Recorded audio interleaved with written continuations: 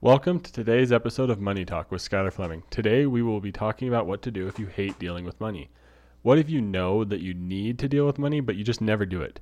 Money can be super frustrating at times and something that we don't always want to deal with, which is understandable. But I also want to come at this from the angle of why it is so important to still manage your money so you aren't burdened by it and so that it becomes easier to manage it. I also have some great tips to share for how you can make it easier for yourself to manage your money. The money talking points from today's episode are: do I dislike managing money? How can automating my money help me?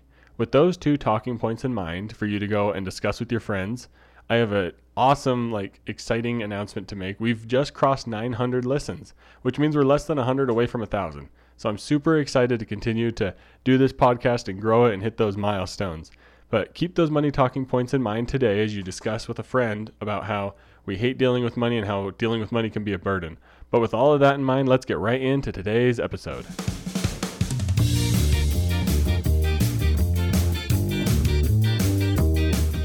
You know, we don't talk about money enough. It's a topic that gets ignored for some reason, even though it plays a role in everyone's day-to-day life. Well, this issue is what brought Money Talk with Skylar Fleming to reality. I know you're probably busy and don't have the time to research and learn about all things that go into personal finance, but that's where this podcast, Money Talk with Skylar Fleming, comes into play. I'm your host, Skylar Fleming, and I'm here to do the research and learn all the extra stuff about personal finance for you. The goal is to simply get us talking about money, so let's get talking.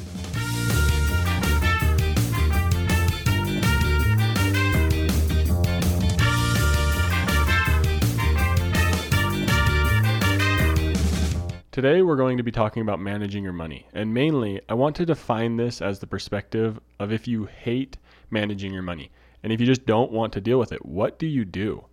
Well, my main first point is that you can't afford to not handle your money. You can't afford to not care about your money. It's going to cost you so much more down the road than the little bit of stress that it causes up front. So that's the perspective I would like us to take going into this discussion, is that it's something that's absolutely essential. And I'm sure that everyone has an area in their life where they know something needs to be changed, but they just never change it. So if you're just killing it with money, you listen to way too many financial podcasts and you're just doing good with your money, and this isn't really a topic that applies, I would say take this discussion and apply it to a different area of your life where you know something needs to be changed, but it's just a pain to change it and you don't really want to do that.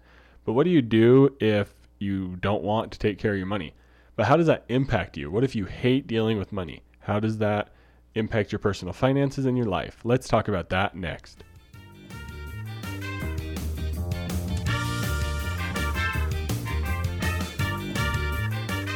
All right, well, like I've said already, you can't afford to not manage your money. One of the greatest impacts that's going to come into your life if you don't know how to manage your money, and not necessarily don't know how, but if you don't want to manage your money, is credit card debt. It's going to cripple you quickly and effectively. It's going to do its job and put you under this heavy burden of debt where you're always struggling to make the minimum payment. And then as soon as you pay down your credit card, you got to spend it right back up, and you never really have freedom thanks to credit card debt. And you're going to be doing exactly what the banks and credit card companies want you to do, and that's paying interest to them and lining their pockets with more and more money. But advertising also, if you're not managing your money, advertising can come after your hard-earned dollars quickly, and they want to take every penny you have. Think of all those lightning sales that aren't really a sale, but more of just a makeshift marketing holiday. Think of all those different deals where you know that thing isn't really on sale, or it's not that on sale, it's like 99 cents off or something, but you don't actually need it, but because it's on sale, you want to buy it. Those are the kind of things that you can get looped into, and those are the ways that companies will take advantage of you when you don't have a priority on managing your money. And like I've mentioned before, bank advertisements, credit card companies, they do not have your best interest at heart. They have their pocketbooks and their income streams in mind.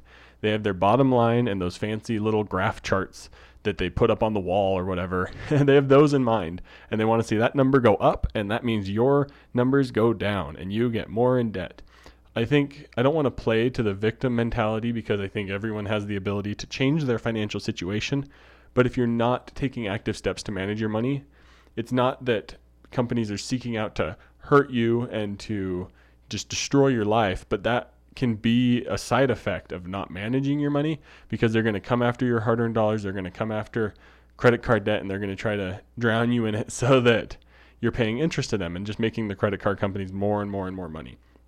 So I hope you can see that the impact of just not wanting to deal with your money can leave you in a really tough financial situation, which in turn compounds and makes it so you don't want to deal with your financial situation. So how do you get out of that? How do you implement dealing with your money when you hate dealing with money? Let's talk about that next.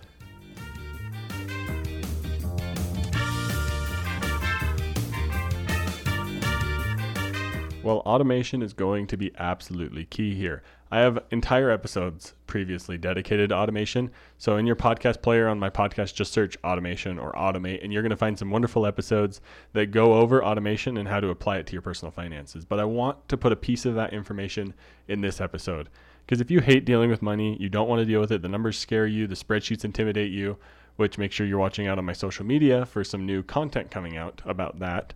But automation, automating your budget, automating your savings. It's free. It's super easy. There's bank accounts that'll easily let you move money to a specific savings account automatically on a scheduled day, like a payday. So you want to make sure you're saving $200 every payday, and you know when your paydays are, set up that automatic transfer. Super easy to automate your savings. And how much stress does that take? None.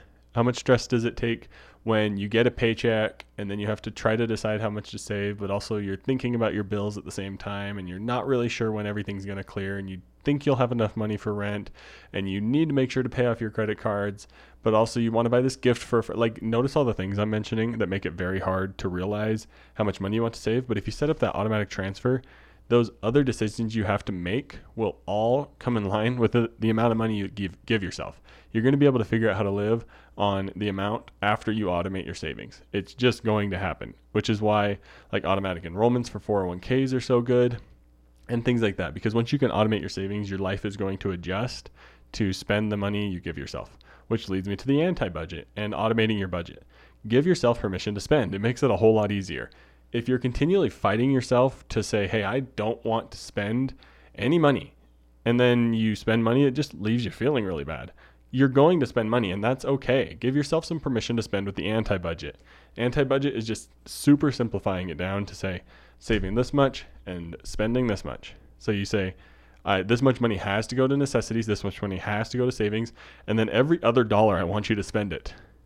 Because if you give yourself that permission, when you spend it, you're going to be, okay, I'm all out of the money I gave myself. And of course, maybe don't spend all of it. It doesn't hurt to save extra money.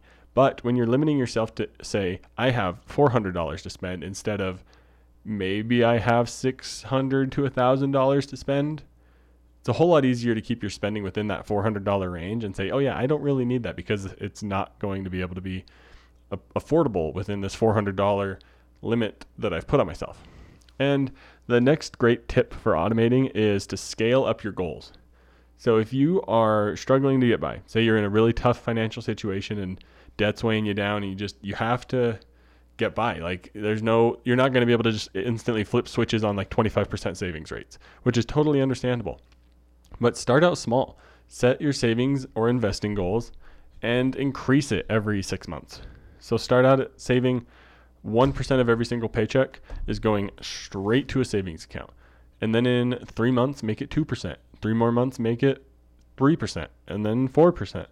And then slowly, you're not even realizing that you're saving so much more money as those percentages grow. But also, if you're continually increasing those percentages as you get raises, it's going to, by default, save more money. That's why percentage-based contributions to 401ks and stuff like that are so key, because it automatically saves that percentage of your raises or an appropriate percentage as you increase, and everything just works like magic. Automation is like the steroids to compound interest. Like it's what is going to get you to a new level and make it even easier. It's going to be easier to get to that next level with automation than it would be to try to do it all yourself. So I love automation, if you can't tell, especially when it comes to personal finances. But also, how do you implement dealing with money more? Talk about it more. You have to talk about money more. You'll begin to see all new ways to handle your money. Like I've said before, like if you don't know how to get out of credit card debt, talk to someone about it. They might know this cool trick that's going to allow you to get out of debt really fast. But you can learn from others, and you can ask questions that are stumping you. You can ask questions to me, of course. Email me. My email's in the show notes, or message me on social media. But ask your friends. Say, hey, this situation with our auto loan is really stumping me. What do you guys think? And then your friend comes back and say, hey, I think you should probably pay a little bit more on your auto loan right now so that later down the road you have maybe a month or two buffer when you see that large expense coming because you're paid ahead, and then you don't have to make those payments for 2 months. And boom, that's an idea you never thought of. But because you're talking about money more, that relieves that stress. It helps, someone else helps come in and talks about money with you, and then you hate dealing with money a little bit less. But I do have some key questions that I've found and thought about for this topic and how we can hate dealing with money and how it can be a huge burden. So let's answer those questions next.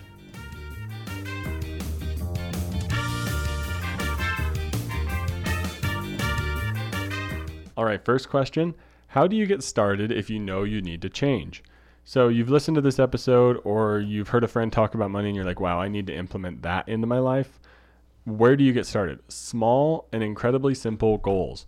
Build momentum. I think one of the things you'll often hear with getting out of credit card debt is to just start with the smallest balance so that you can get the momentum behind you of paying off that first one. And then you're taking all that money and putting it towards the next smallest one. It's the snowball method, and it doesn't necessarily optimize the numbers behind it like the avalanche method might, but the snowball method is great because you start with simple goals and they get rolling quicker and quicker, and you're building momentum, and that's how you get started if you know you need to change. Let me think of an example real quick. All right, so let's say you're someone who's never budgeted. You've never even so much as put pen to paper and drawn out a grid, and you've never done any sort of a budget, and it just intimidates you. You've seen massive fancy financials and like things like that you're like, I don't know how I could ever do that. Like, where do I get started? Okay, budgeting. Let's start with that. If you've never budgeted before, you need an incredibly simple goal to start with. So for your first month, all I want you to budget is how much money is going towards housing, transportation, savings, food, and other. That other category is going to be your biggest one because you will eventually need to likely break that category down, but you don't need to do that right now. Housing, which should be a fixed expense, you should know that number, will be easy to budget for. Transportation, you should probably have a pretty good idea of how much money you're going to spend on gas or on like a transit pass or something like that. Look at your like credit card transaction history if you want to. And then the other ones I said was like housing, transportation, food. You should have a general idea of how much you spend on groceries. And if not, if you set these budget numbers and you're wrong, no big deal. You're okay. You're going to be fine. There's ways to figure that out. It's just to get started. Housing, transportation, food, and then the other ones that I stated that I can't remember at the moment. But start simple, savings, and then other. Okay, get started simple.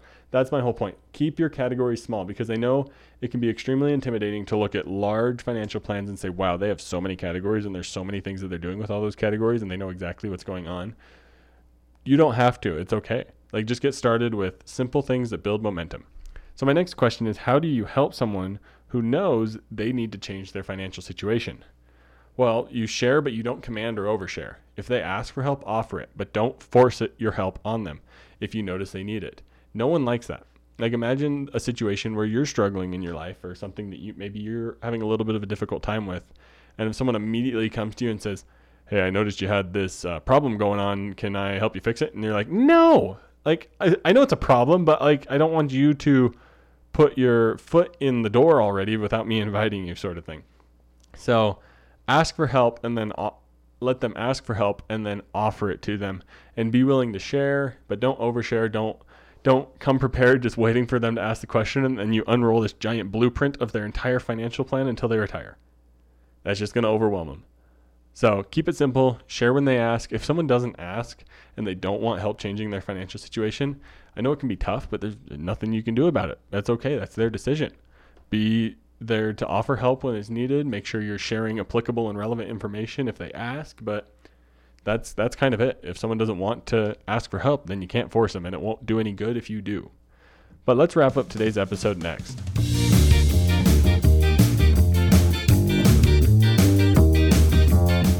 Thank you for listening to today's episode. So how do you get started with all this? Talk to someone else about money. If you're stumped, then ask someone else. If you know someone else who is stuck or doesn't want to manage their money, then maybe start a money talk with them. Ask them questions that you might have about your personal finances. Make sure there isn't a double purpose behind your questions, or else they'll be able to tell and it'll get awkward. Because if you're asking a question about something that they know you know is wrong in their personal finances, it's going to be a little weird. But automation is key to getting the ball rolling and to keep it rolling and building and building. Like I said, automation combined with compound interest is an unstoppable force. So get that ball rolling with automation and get the compound interest building and get your personal finances in order. So if you need someone to talk to about money, email me. My email's in the show notes. You can also message me on social media, of course. But like I mentioned in the episode, keep your eye out on social media because I have some new ideas in the works that will debut there. As always, thank you for listening. If you enjoyed today's episode, share it with a friend and start a money talk about today's topic. Thank you for listening to Money Talk with Skylar Fleming. I'm your host, Skylar Fleming. Have a great week. Thank you for listening to Money Talk. The Money Talk show is provided for informational and entertainment purposes and should not be used for personal or specific financial advice. Every situation is unique and different. Please make sure to do your own research for your personal financial situation.